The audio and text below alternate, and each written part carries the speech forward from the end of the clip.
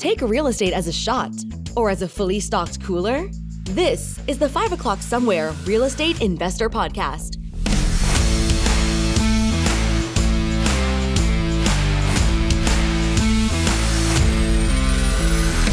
We're bringing common sense back to real estate investment. So crack open your beverage of choice, sit back and relax, and allow us to learn you a thing or two.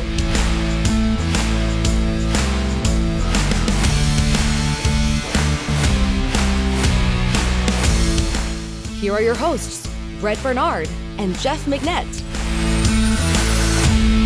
Welcome to It's 5 o'clock Somewhere Real Estate Podcast, where we're just a couple of guys sitting around shooting the crap about real estate. We're not experts. We actually know what we're talking about. We've been doing this a very long time. So hopefully we can give you some good insight. I want to also mention Title Assurance and Escrow is a continuing sponsor of this podcast. Title Assurance and Escrow is in Cordova, 901-737-3332. Call and ask for Chris or April. They do all of our closings. It's funny, you get to a point where I could get another place say, hey, we'll do yours for free. And I'm like, nope, because I've been through the nightmare of title attorneys and closings and it just turns into a, can I say? I think you just said. Okay. Anyway, Title Assurance and Escrow, they're our go-to people if you're doing any business in Memphis, actually in Tennessee. Give them a call if you need any assistance with title work, closings, escrows, whatever. I think today we're going to talk about a beginner's guide to investing in real estate. I've been at this long enough to know that everyone starts from somewhere. I've got old school investors who've been around for years doing it.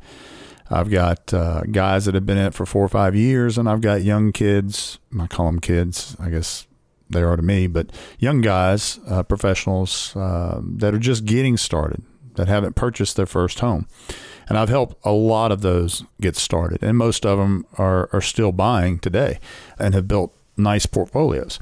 So I think what I want to do is start off giving an example of one of my clients. His name is Kevin. I'll keep his last name out of it just so he doesn't get inundated with phone calls and girls throwing, marriage proposals at him and stuff like that.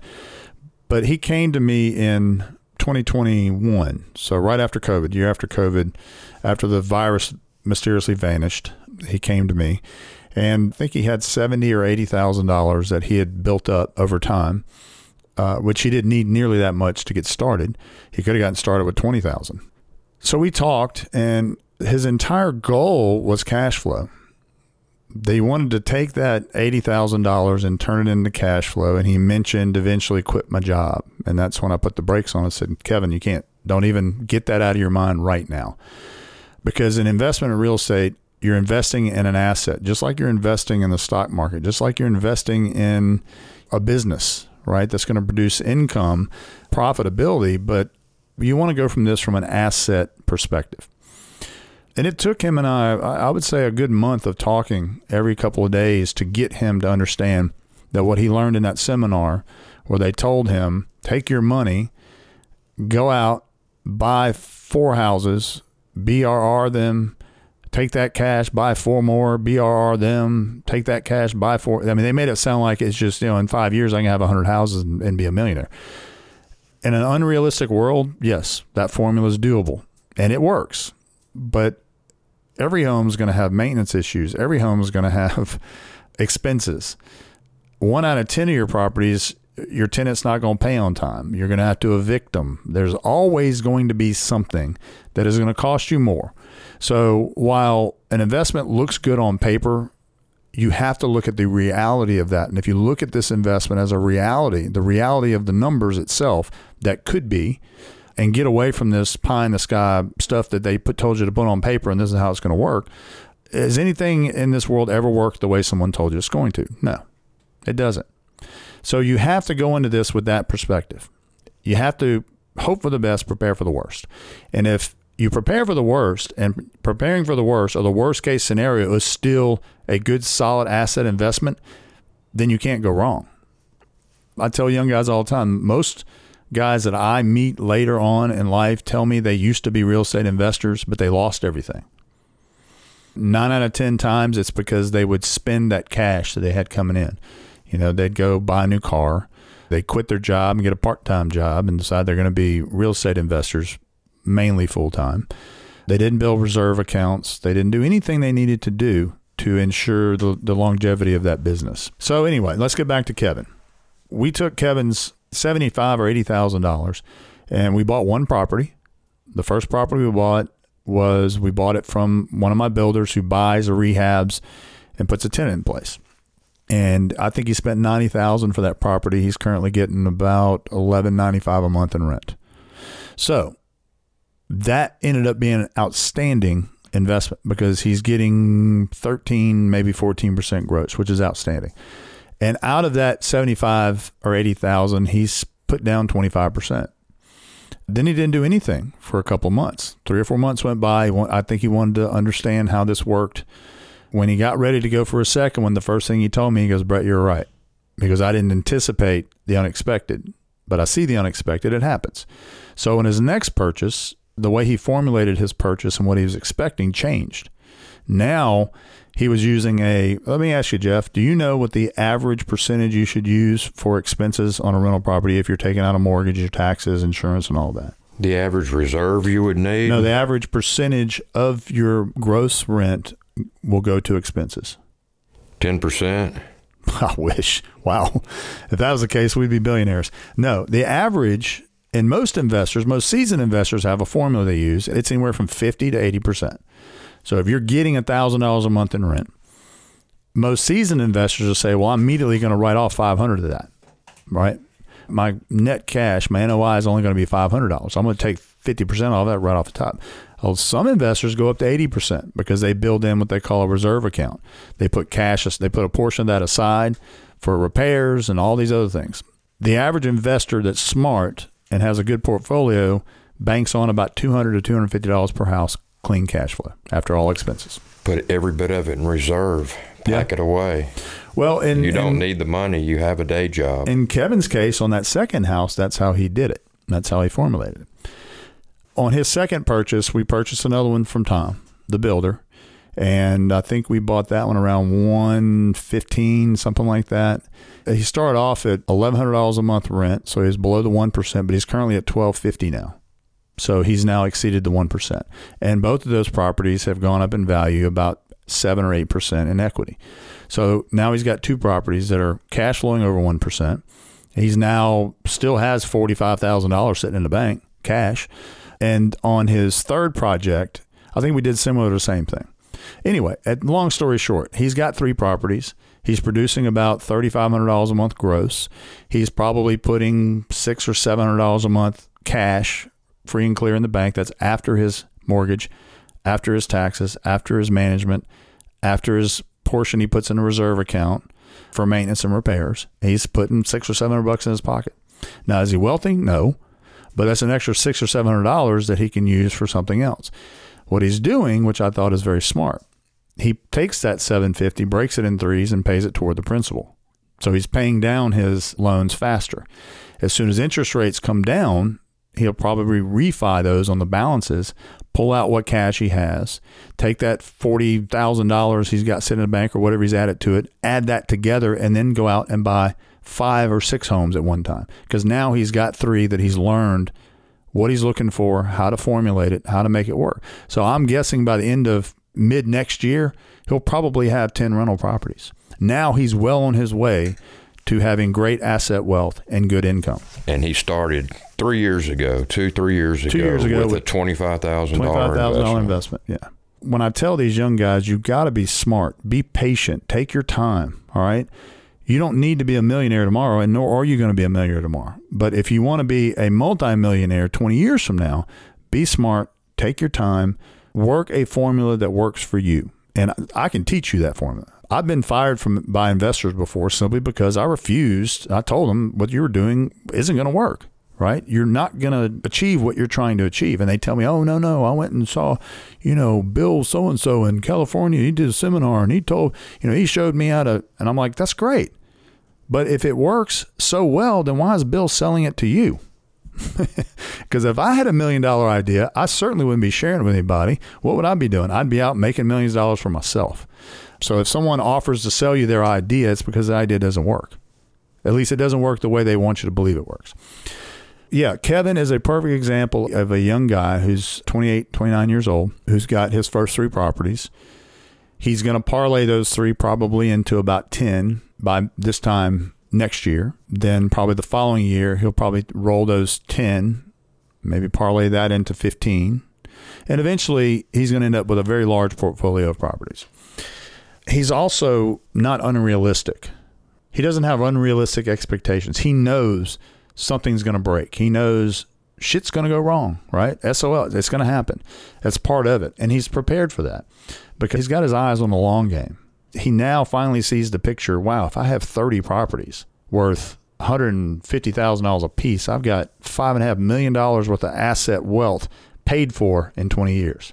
That's what he's got his eyes on. And that's how you should look at investing in real estate. Safe place to park your money, get the cash flow out of your mind, take every dime you make on it, put back in the principal, pay it down as soon as possible because everything you pay down on it is asset wealth, right? It's leverage. Not to mention, if it's a rental property and you keep it occupied, the tenant's paying your mortgage, the tenant's paying your interest, the tenant's paying into your retirement account, basically. So I want young investors, if you're listening, to take that aspect, look at it from that perspective. Yeah, don't look at it as a revenue stream. This is a long-term. Look at it as a retirement plan. This is a long-term investment strategy for you to retire. No one became millionaires overnight. I mean, most of the millionaires I know took them 20, 30 years to get there. And it was smart investing. It was hard work. It was saving. It was reinvesting. I mean, it takes time to get there. Yeah, there are a couple of goons in the world that, daddy left them a bunch of money and they became millionaires or billionaires or whatever. And there are a few people like, Zuckerberg and what's his name with Amazon who created a business that just blew up, right? But listen, that doesn't happen to 99.9% of the population of this planet. The real millionaires that have worked for it will tell you that they appreciate that way more than if daddy gave it to me. So get away from the cash flow, get to asset wealth building. Now I want to give you another scenario. I won't give you this guy's name because it's a different name and somebody might be like, I know him. Anyway, so I've got a guy, 30 years old, married, couple of kids, and had done well in his business, had worked and saved about $180,000, right? Heard our podcast, called me, and we talked a lot over a month period of time. And he finally said, okay, I'm ready to pull the trigger. So he bought 2 new constructions at one time, put down $50,000, bought 2 brand new construction home with a 1-year warranty, rented both of them out at $1,500 and $1,595, exceeded the 1%. Then turned right around and took another $60,000, and we bought 3 properties from Tom. And then found one on the internet he sent me that we purchased. So he's got 7 properties that he's picked up in 6 months. I cautioned him about buying that many that fast because he's a new investor. And I told him, I said, they're just alligators in the water that you're not going to see. I can't predict. No one can predict. You need to understand the system. Our last conversation, which was a couple of days ago, he said, you're right. I should have waited. I should have bought the 2, got them rented, then bought 2 more, got those rented, and let them cash flow before I purchased the next bat. But he was in such a hurry to buy 7 against my advice. And I told him, I said, well, I told you to take your time, but you don't need to be in a hurry. So he ended up with 7 properties, or 4 of which stayed vacant for 90 days because they weren't completed yet. But he was in such a hurry to close them, but they weren't done yet. MHA couldn't inspect them. Tenants couldn't move in. And he had to pay the mortgage on those properties for 3 months without any cash flow.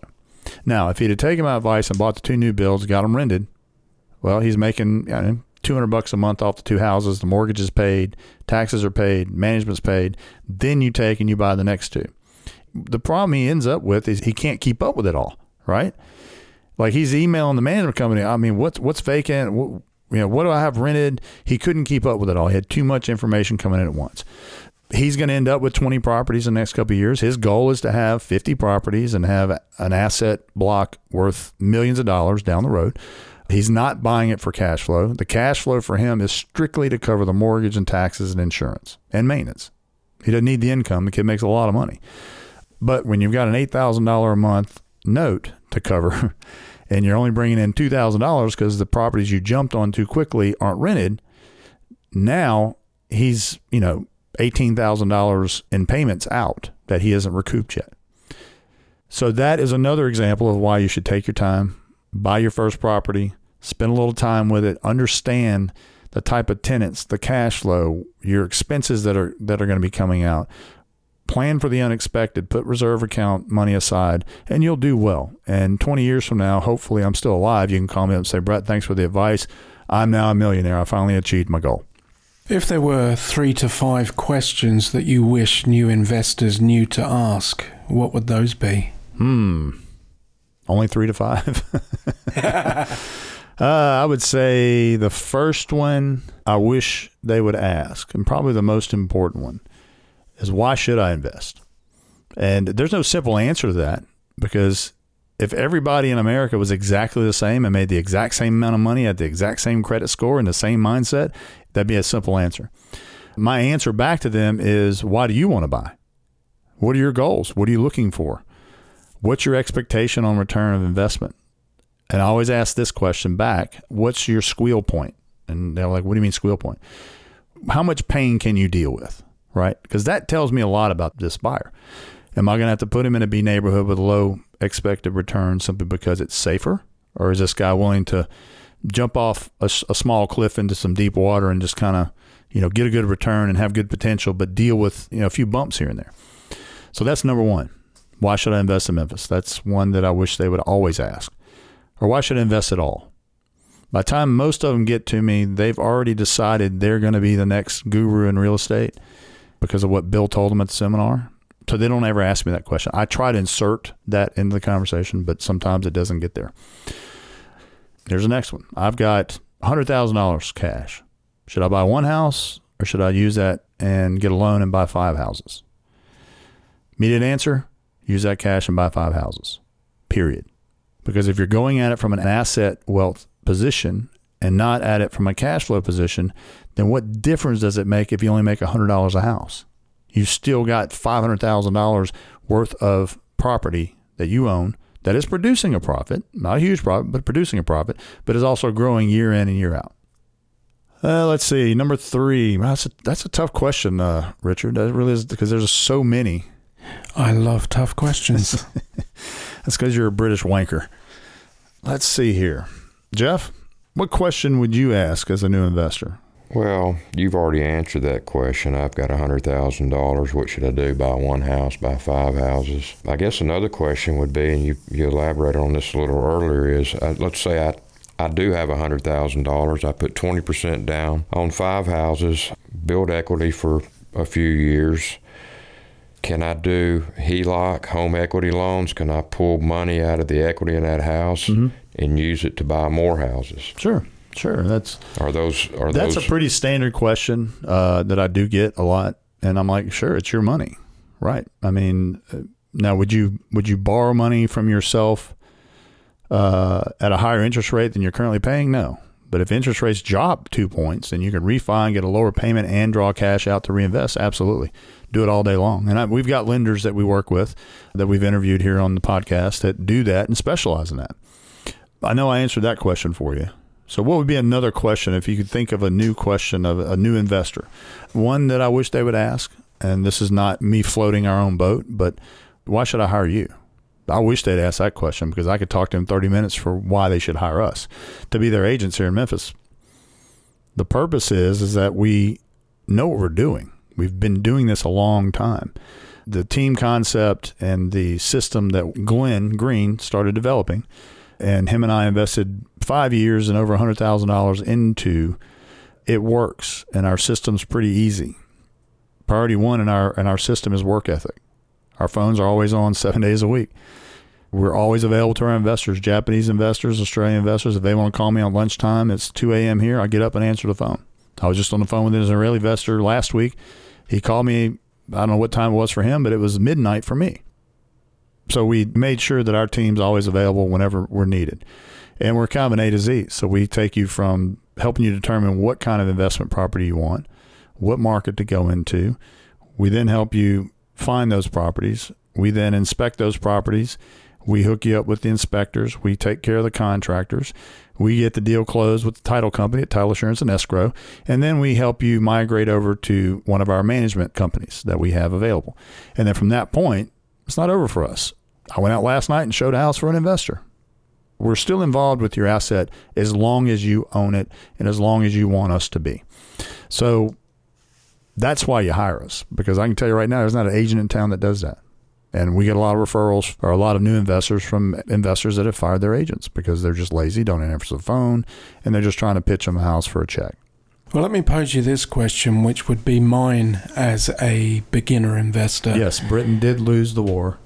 Getting into investing and, somebody who has a modest income, they don't have much cash lying around, and taking on board what you've said already about having a reserve fund to be ready for those incidents that are going to happen with the rental property. How much money do I realistically need as cash to get started? For one house, just to buy your first rental property? I'll leave it open to get started if you want to split it. Well, let's say you want to buy your first rental property and you've got $23,000, right, that you've worked the last 5 years and saved up. You can buy a rental property. And if you're smart about it, you can grow that portfolio very quickly from that one purchase and reinvest your equities wisely, and not have to continue to build these large cash reserves to buy more property. So in that instance, I'd tell you to put 20% down and put $3,000 in a reserve account for that first house. That's probably a little more than you need, but I'd rather you be safe than sorry. Buy that first home. Let it roll for 12 months, collect your couple $100 a month in profit, put that $200-$300 a month in your reserve account. That builds you up. Now you're at $6,700. And then if you haven't been able to accumulate any more money for another down payment, then keep renting the house. Keep paying either down on the equity of that house, or take those funds and put it in your reserve account that you eventually can use as your next down payment. My opinion would be you take every dime you make, pay down that principal as fast as possible. And as soon as it makes financial sense, refi, pull that 20% out plus any other additional equity you got, or a portion of that 20%, and then roll that into your second house. Then once you get to your third home, you will have enough equity that you can use as collateral to go out and now buy 2 or 3 homes, right? That's the key, is get your first home started. That creates that foundation that you're going to use to continue to build on that portfolio block and continue to add to it and add to it and add to it. Where a lot of young guys make mistakes is they take that $200 or $300 a month and they go spend it on beer, or they go buy new tires for their 4-wheel drive truck, or whatever they do whatever they have to with it, and they don't pay into their asset, right? If you're going to open up a 401k retirement account, it does you no good if you don't pay into it. If you're making money, extra money, you pay that extra money in your 401k. Same thing with real estate. Take your extra cash flow, pour it into real estate. Jeff? 100%. Jeff, man of many words. Thanks for listening to us today. My name is Brett Bernard. We're with the Stamps Real Estate Company Investment Division. We're an investment team that does nothing but specialize in working with old school, middle school, and brand new kindergarten investors. We have investors around the world that we help buy and sell, and we'd love to work with you. My number is 901-692-7401. Jeff? 901-570-0654. And don't forget, Title Assurance and Escrow is one of our main sponsors of this podcast. Is the reason why you're listening today. Thanks for listening. For more common sense real estate tips, listen and subscribe at 5o'clocksomewherepodcast.com. The 5 O'Clock Somewhere Real Estate Investor Podcast is a Sound Ideas Group production.